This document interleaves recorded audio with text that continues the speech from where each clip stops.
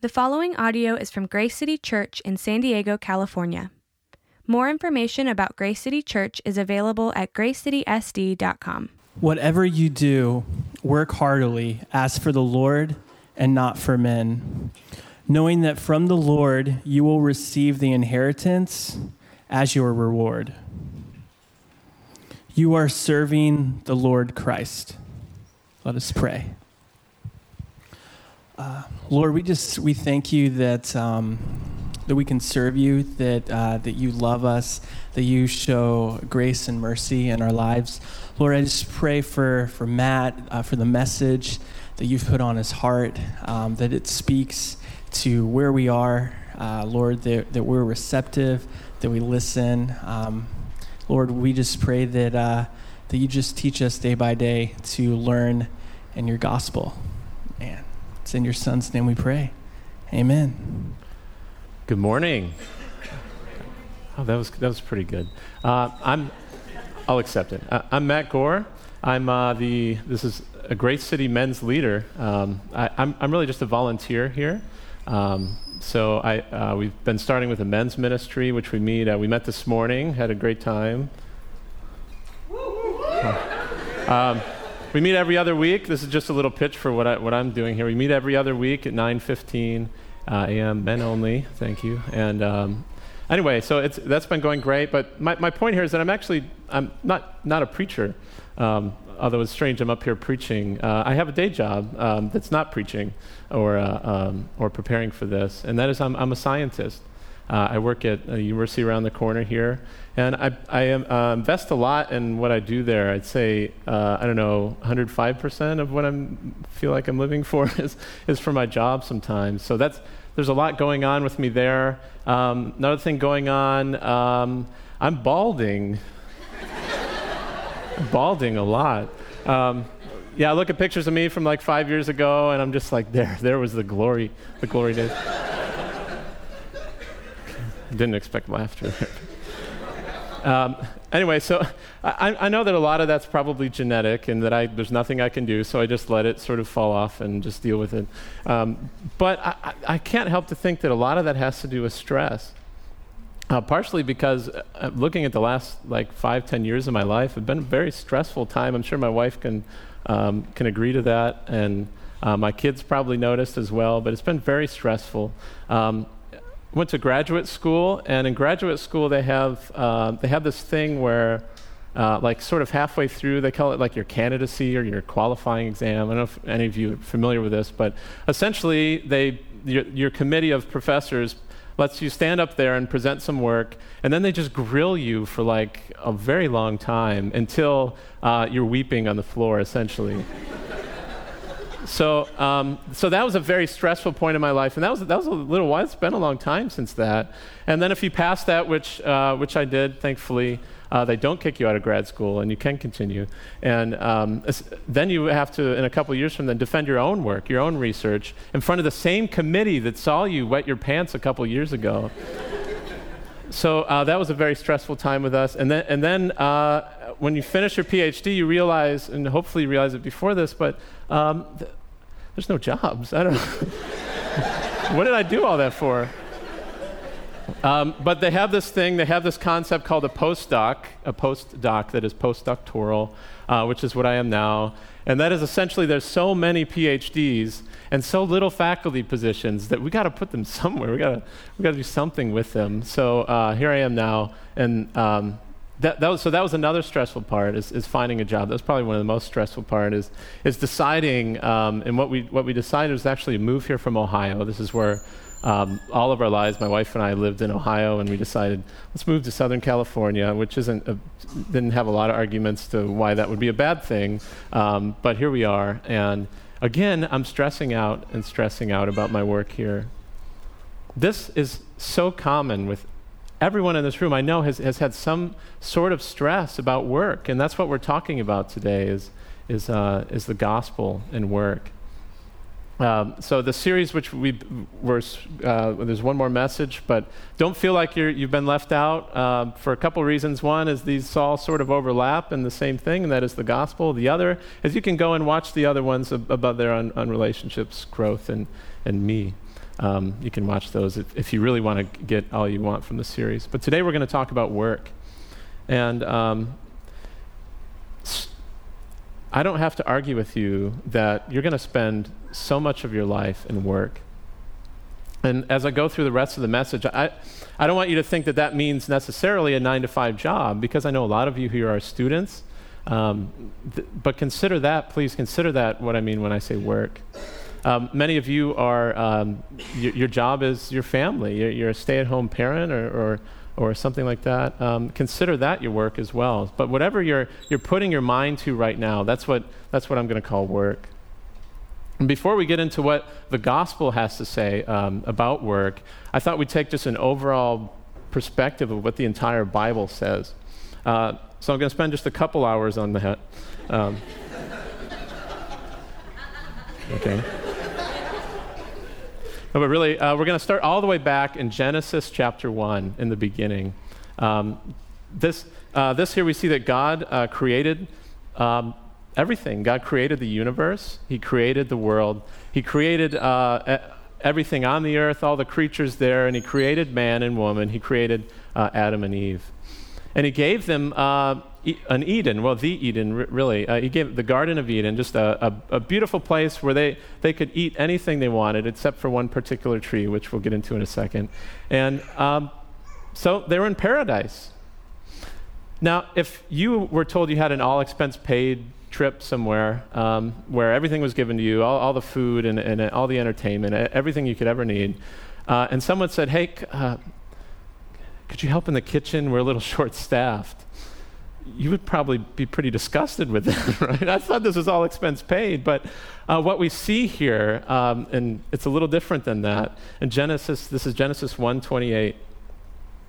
And God blessed them, and God said to them, "Be fruitful and multiply and fill the earth and subdue it, and have dominion over the fish of the sea and over the birds of the heavens and over every living thing that moves on the earth." This is what's known as the cultural mandate. The cultural mandate. Here, God is putting Adam and Eve to work. He's giving them something to do. And again, that might seem a little odd to you, but we still have this perception that remains that work is actually a good thing. Here we see that, and God blessed them, that this is a blessing that was given to man. Modern philosopher Dwayne "The Rock" Johnson, I understand. He says this, he says, "Wake up determined, go to bed satisfied." So if you wake up in the morning and you're determined to do the work that you need for the day, in the end, you go to bed, at the end of the day, you're satisfied with the work. So we all see that there's just this goodness that comes from work. For DJ, that's working out, but you guys don't know DJ. So we see that work is actually a good thing that's given to us. And this might seem a little foreign, though, because all of you have done some work, and you think it's probably pretty tough. There's a lot of toil that's involved. And here we'll see, just a couple chapters later in Genesis, this is what is called the fall, or original sin here. Essentially what happened is God said, you can eat any of these, and you guys know the story, I'm sure, any fruit from any of these trees, except for this one tree, this tree of the knowledge of good and evil. And as you know, they were tempted, and they ate of it. The one thing that God said not to do, they did. They took down that fruit and ate it. And essentially what happened was God kicked them out of the garden. That's the first thing here. And so in Genesis 3, starting in verse 17, "Cursed is the ground because of you. In pain you shall eat of it all the days of your life. Thorns and thistles it shall bring forth for you. And you shall eat the plants of the field. By the sweat of your face you should eat bread till you return to the ground. For out of it you were taken, for you are dust, and to dust you shall return." This is a little harsher. This is more of what you might think of work. And that is that work is toil. Work is tough. Thorns and thistles it shall bring forth. Instead of just, in this case, in farming, instead of just the crops coming out and everything's working great, it's hard. There's a lot of hard work that needs to get into it, and it doesn't always work the way that you want. So, Then we have the gospel. How does this then, in this sort of view of work being what it meant to be a good thing becomes a bad thing, becomes a toil, and we still sort of see the good and the bad out of work. How do we handle this today in light of the gospel? Well, just to have a preview of this, you can find in the Old Testament, for example, is the story of Joseph. Are you familiar with the story of Joseph in Genesis 39? Joseph works his way up to leadership. He was someone who was sold into slavery by his own brothers, and but the person who became his master, essentially, he worked his way up there until he got wrongfully thrown into prison. In prison, which this sounds strange to us, but he worked his way up the chain there in prison into leadership of a prison, which seems odd, but at the time, it was a good position to be in for him. And then when he got freed from prison, he continued to work his way up to being a big shot in Egypt. To Pharaoh, he was a big shot there. So here we have some preview of that work is still a good thing. But then we also see in verses such as this one in Ecclesiastes 3, starting in verse 9, the teacher here says, "What gain has the worker from his toil? I have seen the business that God has given to the children of man to be busy with. He has made everything beautiful in its time. Also, he has put eternity into man's heart, yet so that he cannot find out what God has done from the beginning to the end. I perceive that there's nothing better for them than to be joyful and to do good as long as they live. Also, that everyone should eat and drink and take pleasure in his toil. This is God's gift to man." So here we see a preview of work becoming again something that's great, to the point where he says here, everyone should eat and drink and take pleasure in his toil. Yeah, what does that mean? Well, what's good for us is although we're imperfect, although that we made this bad decision, although we picked the fruit from the wrong tree and did the one thing that we couldn't, although we have a separation from God, that throughout the Old Testament we see man trying to get rid of the separation from God. For us, we see in Romans 5, "For while we were still weak, at the right time Christ died for the ungodly. For one will scarcely die for a righteous person, though perhaps for a good person one would even dare to die. But God shows his love for us, and that while we were still sinners, Christ died for us." This is the gospel. God sent his only Son to pay a debt that he didn't know, because we had a debt to God that we couldn't pay. So now, how do we view our work back to our everyday lives, back to me being in the lab? How do we view our work in light of the gospel? Things to come. So what should our perspective be? I think the best place to look for this is in the early church, in the New Testament. We see a lot of instruction to new believers. They don't have a model to base this on. They don't have an early church. They're the first ones where Christ has come. They believe in Christ and they become Christians, and their whole world has changed. And now they go, okay, what do I do about my job? What do I do about what I'm doing outside of just, being a Christian? And a place we can find this is in Colossians 3. In Colossians 3, this whole chapter is really an instruction to new Christians. And essentially is Paul, the writer here, saying, get rid of your old self. Get rid of everything that used to be and put on the new self, he says. And if you want to hear more about this, there's some messages from the last series on these same verses.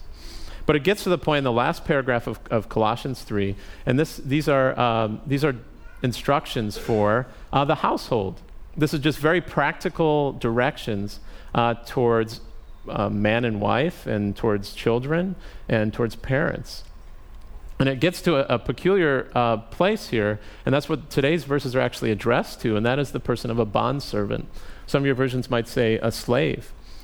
And so I want to just take a second here to say, well, this is how he's talking about slavery here. Paul at no point, and actually in no point we can find that he's not condoning slavery here. I think that's important. This is a common misconception. He's not approving of slavery here. Not only was slavery a lot different, that's something for another discussion, but what he's doing is just addressing the slaves at the time who had become Christians. In fact, it's thought that in this whole Greco-Roman era that up to 1 in 3 people were slaves. They were bondservants at the time. So he's not in any of this is he condoning slavery. But in fact, if we examine the instructions that he's given to these bondservants, we can find instruction for the modern worker today. And so that's how we're going to approach this in Colossians. So it gets to this point in Colossians 3. This is the verses for today, which is in 23 and 24. Whatever you do, work heartily, as for the Lord and not for men, knowing that from the Lord you will receive the inheritance as your reward. You are serving the Lord Christ. And so I want to walk this through with you guys, and I want to give you 3 points today. Spreading out my notes so I can see them all, although they'll be up there. That is that the gospel gives us purpose in our work, a direction for our work, and reward in our work. Purpose, direction, and reward. Okay, so the first one, God gives us purpose in our work. Whatever you do, I think that's an important, even the 3 words, whatever you do is important to look at. You are serving the Lord Christ. What this means is that whatever your job is, whatever I told you to think about in the beginning here, whether it's a student or a 9-to-5 sort of job, blue collar, white collar, or if you're a stay-at-home mom just raising kids, whatever you're doing, you are serving the Lord Christ. You're serving the Lord Christ. It doesn't matter what it's doing. And in order to explain this better, I actually want to go through some misconceptions of what you might think your work is for. And there are a few of them here. And the first one is probably the most obvious, that work is actually meant for ourselves. That work is meant to be something you do for yourself. Now, this seems strange, I think, in this day of age to think, well, of course, the career is meant for me, that it's meant for my own satisfaction and my own sense of purpose. But in fact, I mean, when you're a little kid, you're even asked, what do you want to be when you grow up? My 3-year-old usually says, is it doctor or firefighter? And it seems to change quite a bit. Same for Halloween. He couldn't decide what he wanted to be. He's a hot dog.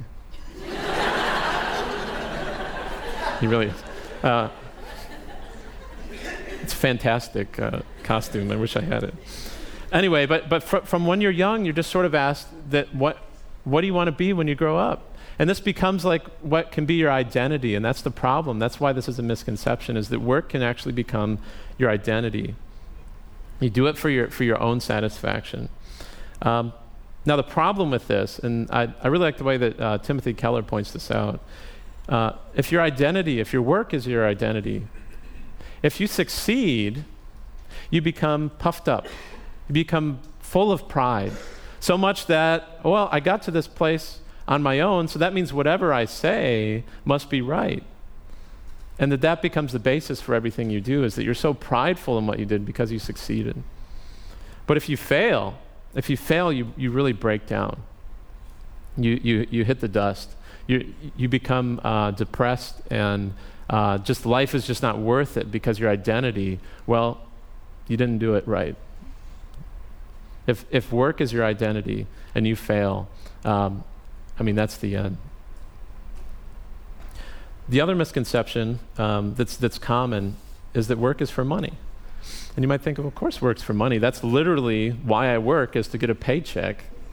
And this is great. This is actually a good thing that you're working, and you're getting money. Even Paul himself says if someone's not going to work, then they shouldn't eat.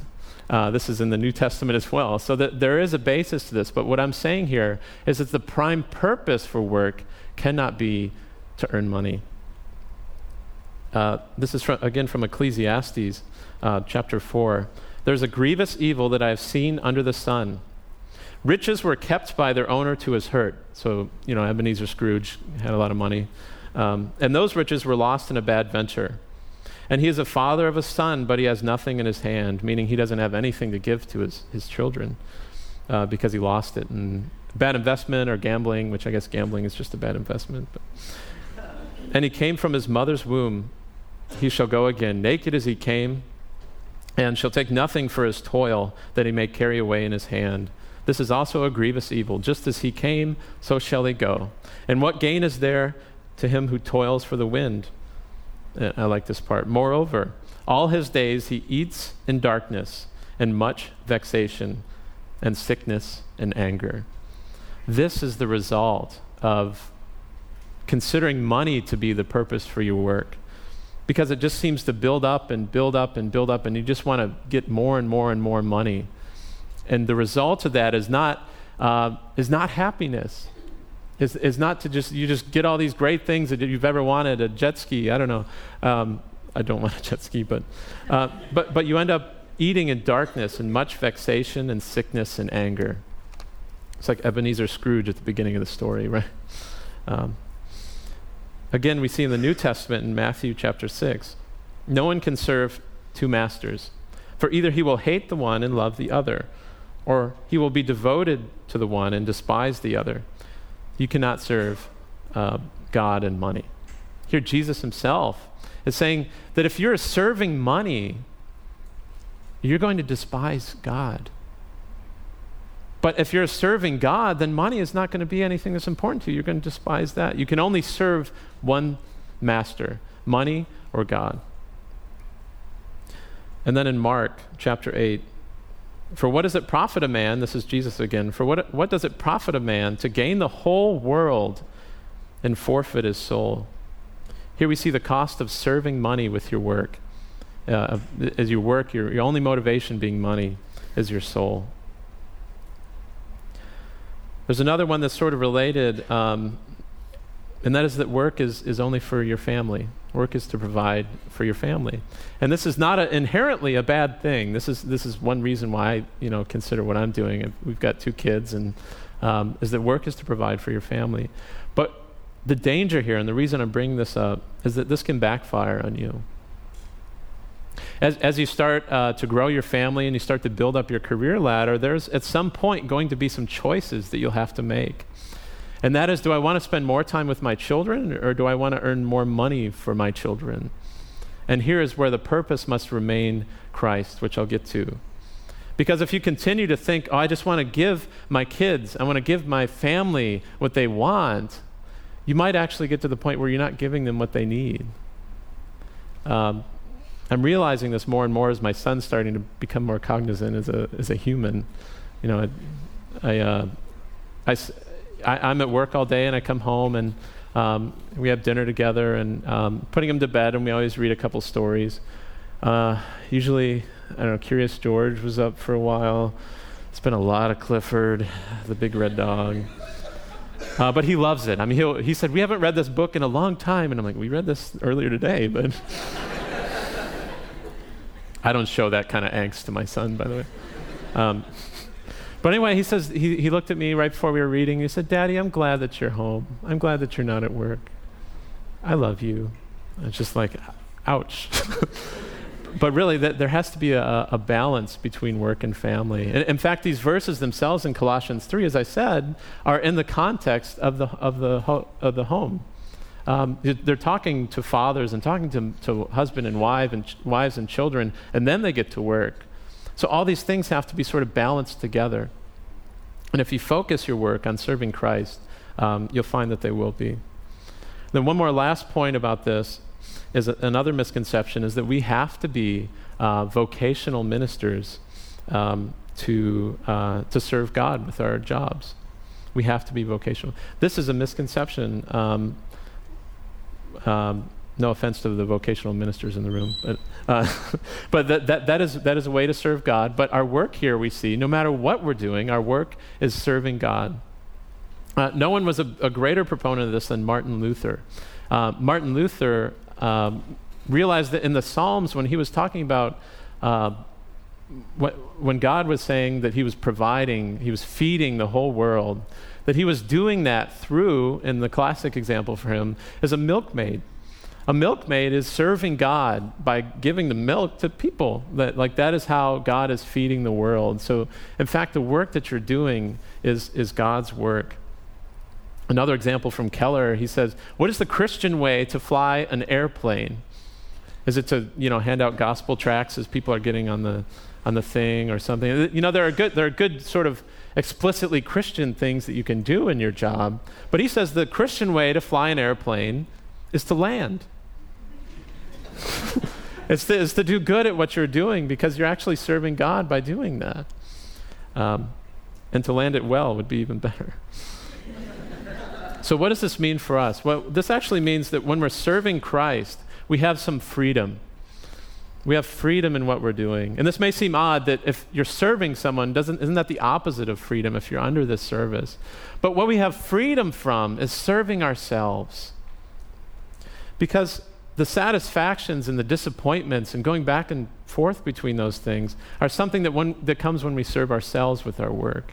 But when something goes wrong at work, when things just don't work out for your career, when you fail a test, or you just sleep in for a midterm, I think is probably more common.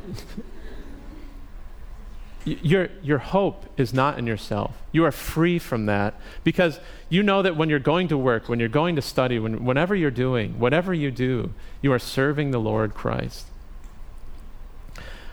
Okay. Next point then. The gospel gives us direction in our work.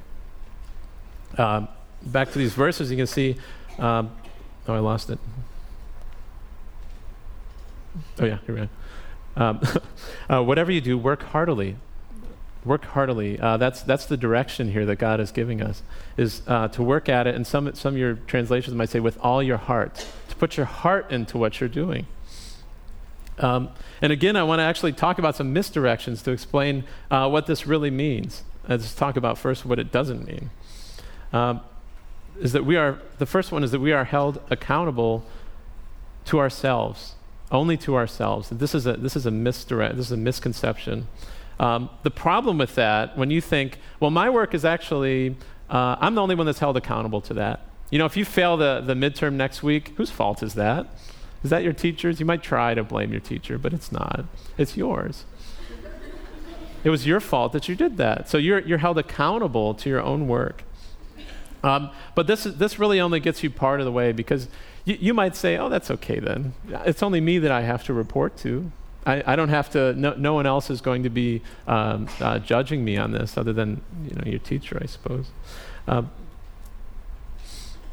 But this is a misconception that we only have to report to ourselves because as we see in the verses in Colossians 3, you are serving the Lord Christ.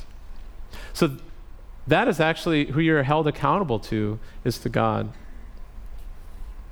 The other one is that we are held accountable to our bosses, that's the only people we're held accountable. Meaning if your boss doesn't notice, or if your boss isn't around, then, well, I don't need to do a good job at what I'm doing. I can continue to do mediocre work. So why would I stop? One of my first jobs was a short order cook. I worked at a Waffle House. You guys know Waffle House? Okay. If you know of it, you probably have been. They don't have any out here, but it's a giant chain on the east and in the south. And there's one highway that goes from like the bottom of Florida to the top of Michigan through the country, and there's a little Waffle House like at every exit. Anyway, I loved it. I really loved my job. I worked there for a couple years in high school, and I worked on the weekends and after school, and I just loved what I was doing. I really kind of wish I did that now sometimes. So what we were doing is in the busy part, there were 3 of us cooks, cooking. One of them was doing some things and the other. But it got to the issue of toast. You guys know how to make toast? Yeah, you put bread in a toaster and then... I'm just making sure. It's an interesting concept. And then when the toast is done, it pops out. It has a little timer on itself. And we normally actually time the eggs at the same time. You put eggs down, toast, and then they would usually be done at the same time. And the reason Waffle House did this is because we didn't have like heat lamps. You didn't like put it under a heat lamp and wait for the waitress to pick it up. We didn't have microwaves or anything. It was just like when it was done, it was taken away and you got food hot right away. So the problem then is sometimes you get so many orders in and you're doing everything at once that, you sort of miss something. So at one point I realized there was a plate without toast that had to go out with the other plates in the order. And so I just popped it up before the timer was. And what you just pop it up and you just butter the bread and you cut it diagonally because that's the correct way to cut bread or cut toast. And I put it on the plate and I just started, and the other cook just kind of looks at me like this and, kind of a raised eyebrow, and he goes, that ain't toast. And he was right. It was bread that I had just buttered and put on that toast. But for me, that was fine. Unless the customer said, excuse me, I ordered toast and this is bread. But that wasn't the case. I got away with mediocrity there.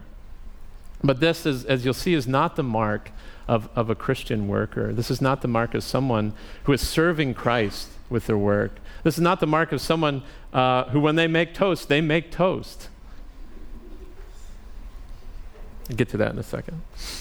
One other sort of side note here is that work is a place, a misdirection, a misconception, I don't know, either one, is that work is a place to grovel and to complain. You guys ever complain at work? Yeah?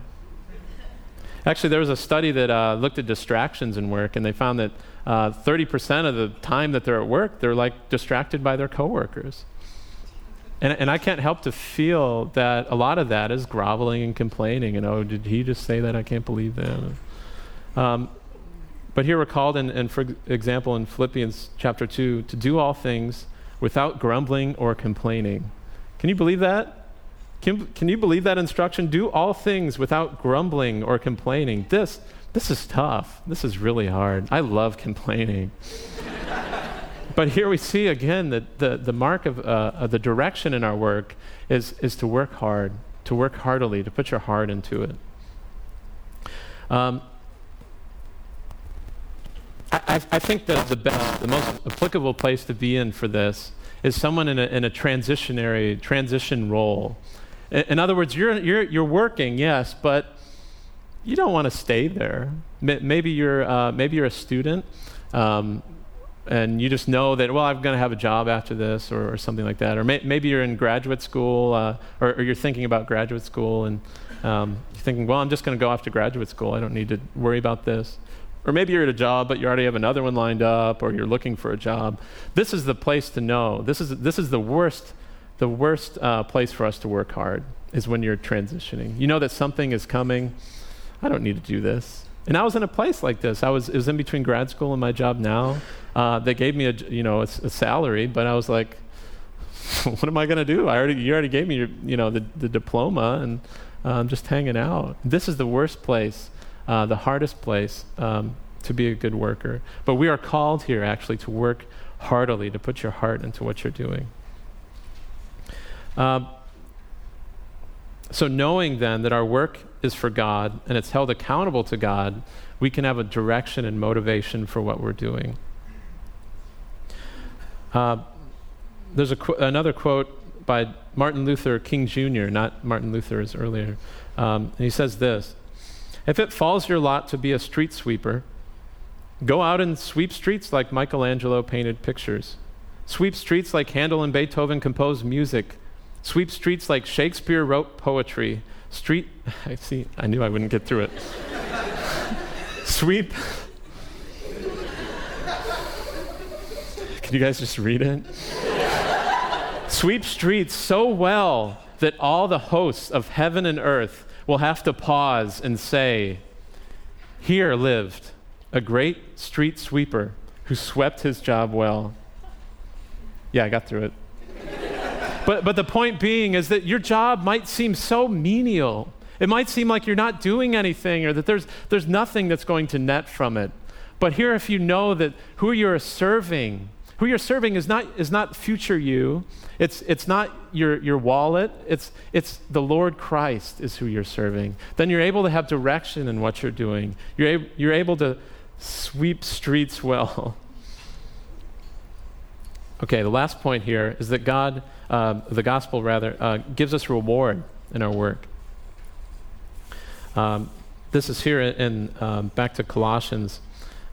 "Whatever you do, work heartily, as for the Lord and not for men, knowing knowing that from the Lord you will receive the inheritance as your reward. Knowing that from the Lord you will receive the inheritance. Here we see that whatever you're doing, whatever you do, our work has great eternal value. What does that mean? What is the inheritance? I want to put up a verse from Revelations 21. This is the beginning of that, starting in verse 1. Then I saw a new heaven and a new earth.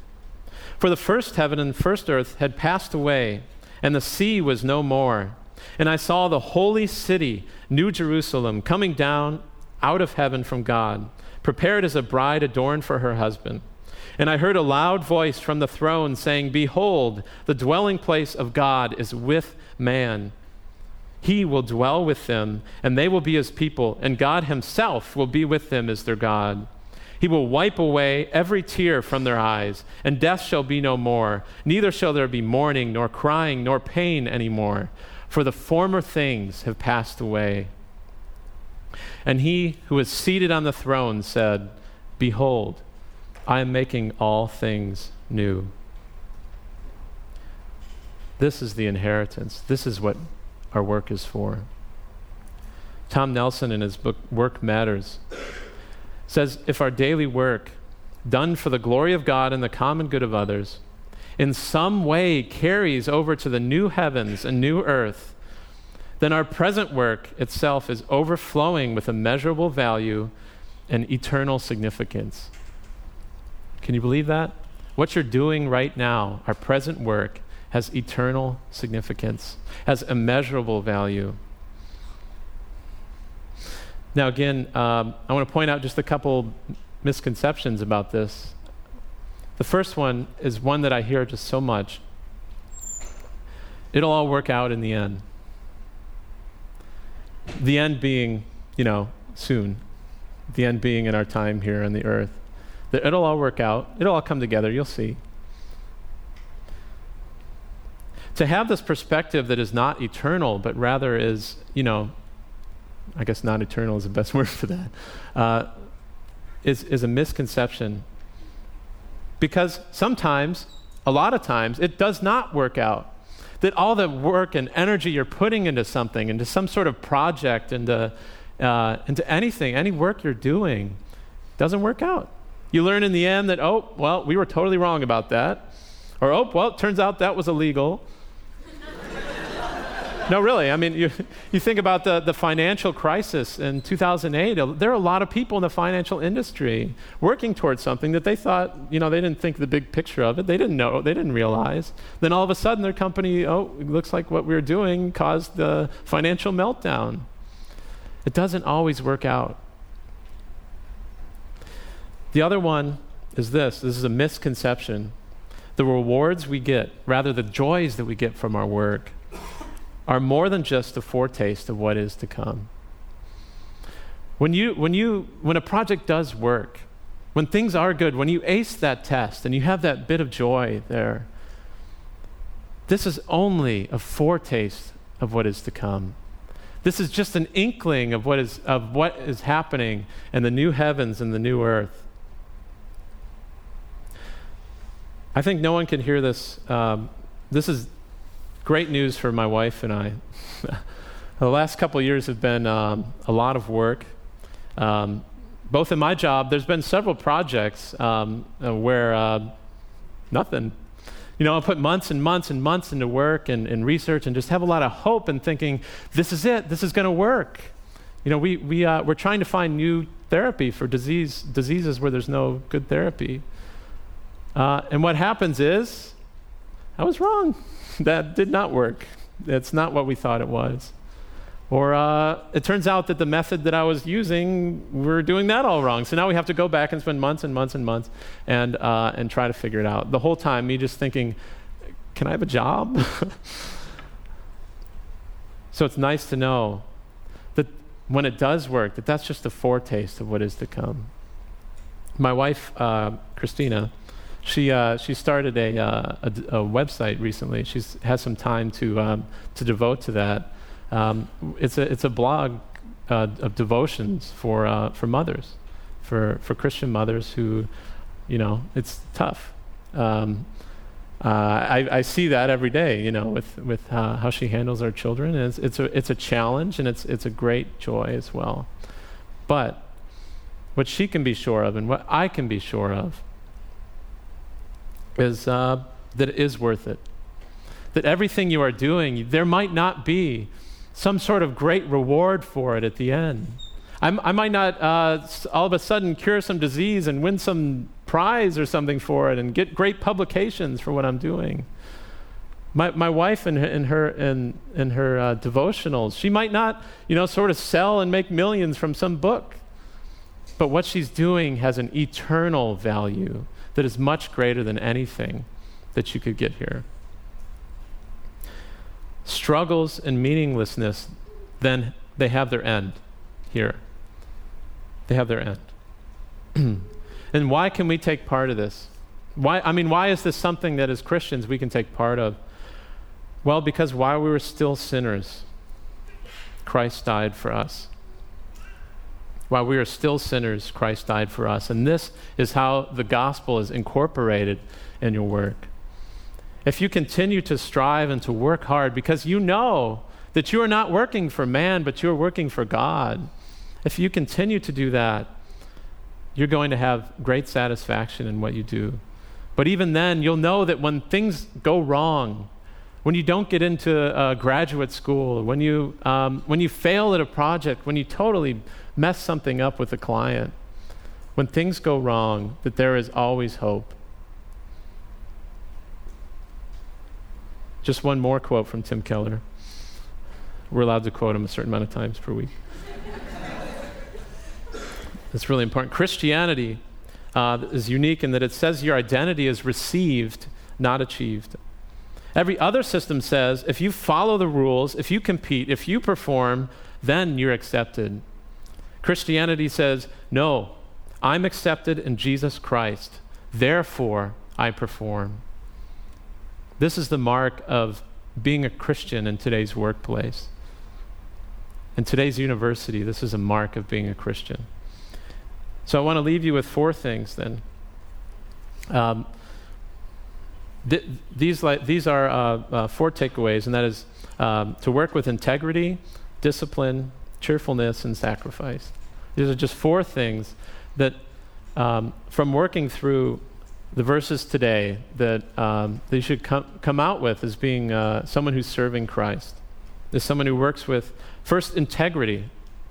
There might be a time when you think you can do something that's just a little gray area, a little shady, but it'll get done faster, get done better, or not better, but rather worse. But you say, no, I'm working for the Lord. I'm working for the Lord, not for my own benefit. Discipline. Sometimes you have this hustle and bustle of work, everything's just going, and it becomes sort of monotonous even. Of everyday work, they start to play a toll on you. You realize, what am I doing here? You say, I'm serving the Lord Christ, even if my work seems to never end. I'm serving the Lord Christ. The third one here is cheerfulness. Sometimes stress, as I said with my life and my hairline, stress can build up and up and up. But when the stresses of work build up to intolerable levels, know that your reward is in Christ. Your reward is in something here that's earthly, but in Christ, not this earth. And then the last one is sacrifice. This is something that's greatly needed in the workplace today, is sacrifice. When someone's struggling with something and you step in and you say, let me help with that, this sort of sacrifice is greatly needed. Because so many times, and especially that I see in where I am in academics, it's all working for yourself, for what I need to do, for my agenda. So for you to take time to help someone else is greatly needed. So when something is needed that might cost you money or time, consider something like John 15. Greater love has no one than this, that someone lay down his life for his friends. This is a 4th mark of what I think a Christian worker is. So integrity, discipline, cheerfulness, and sacrifice. I'm going to end there with some prayer. Lord, I just thank you, Lord, I thank you that you gave yourself for us, Lord. Lord, I thank you that we have something to look forward to that's outside of this earth, Lord, that's beyond the toil and the labor that we have. Lord, but we can look forward to an inheritance in you. God, I just pray for myself and for everyone here, Lord, that we can work for you, Lord.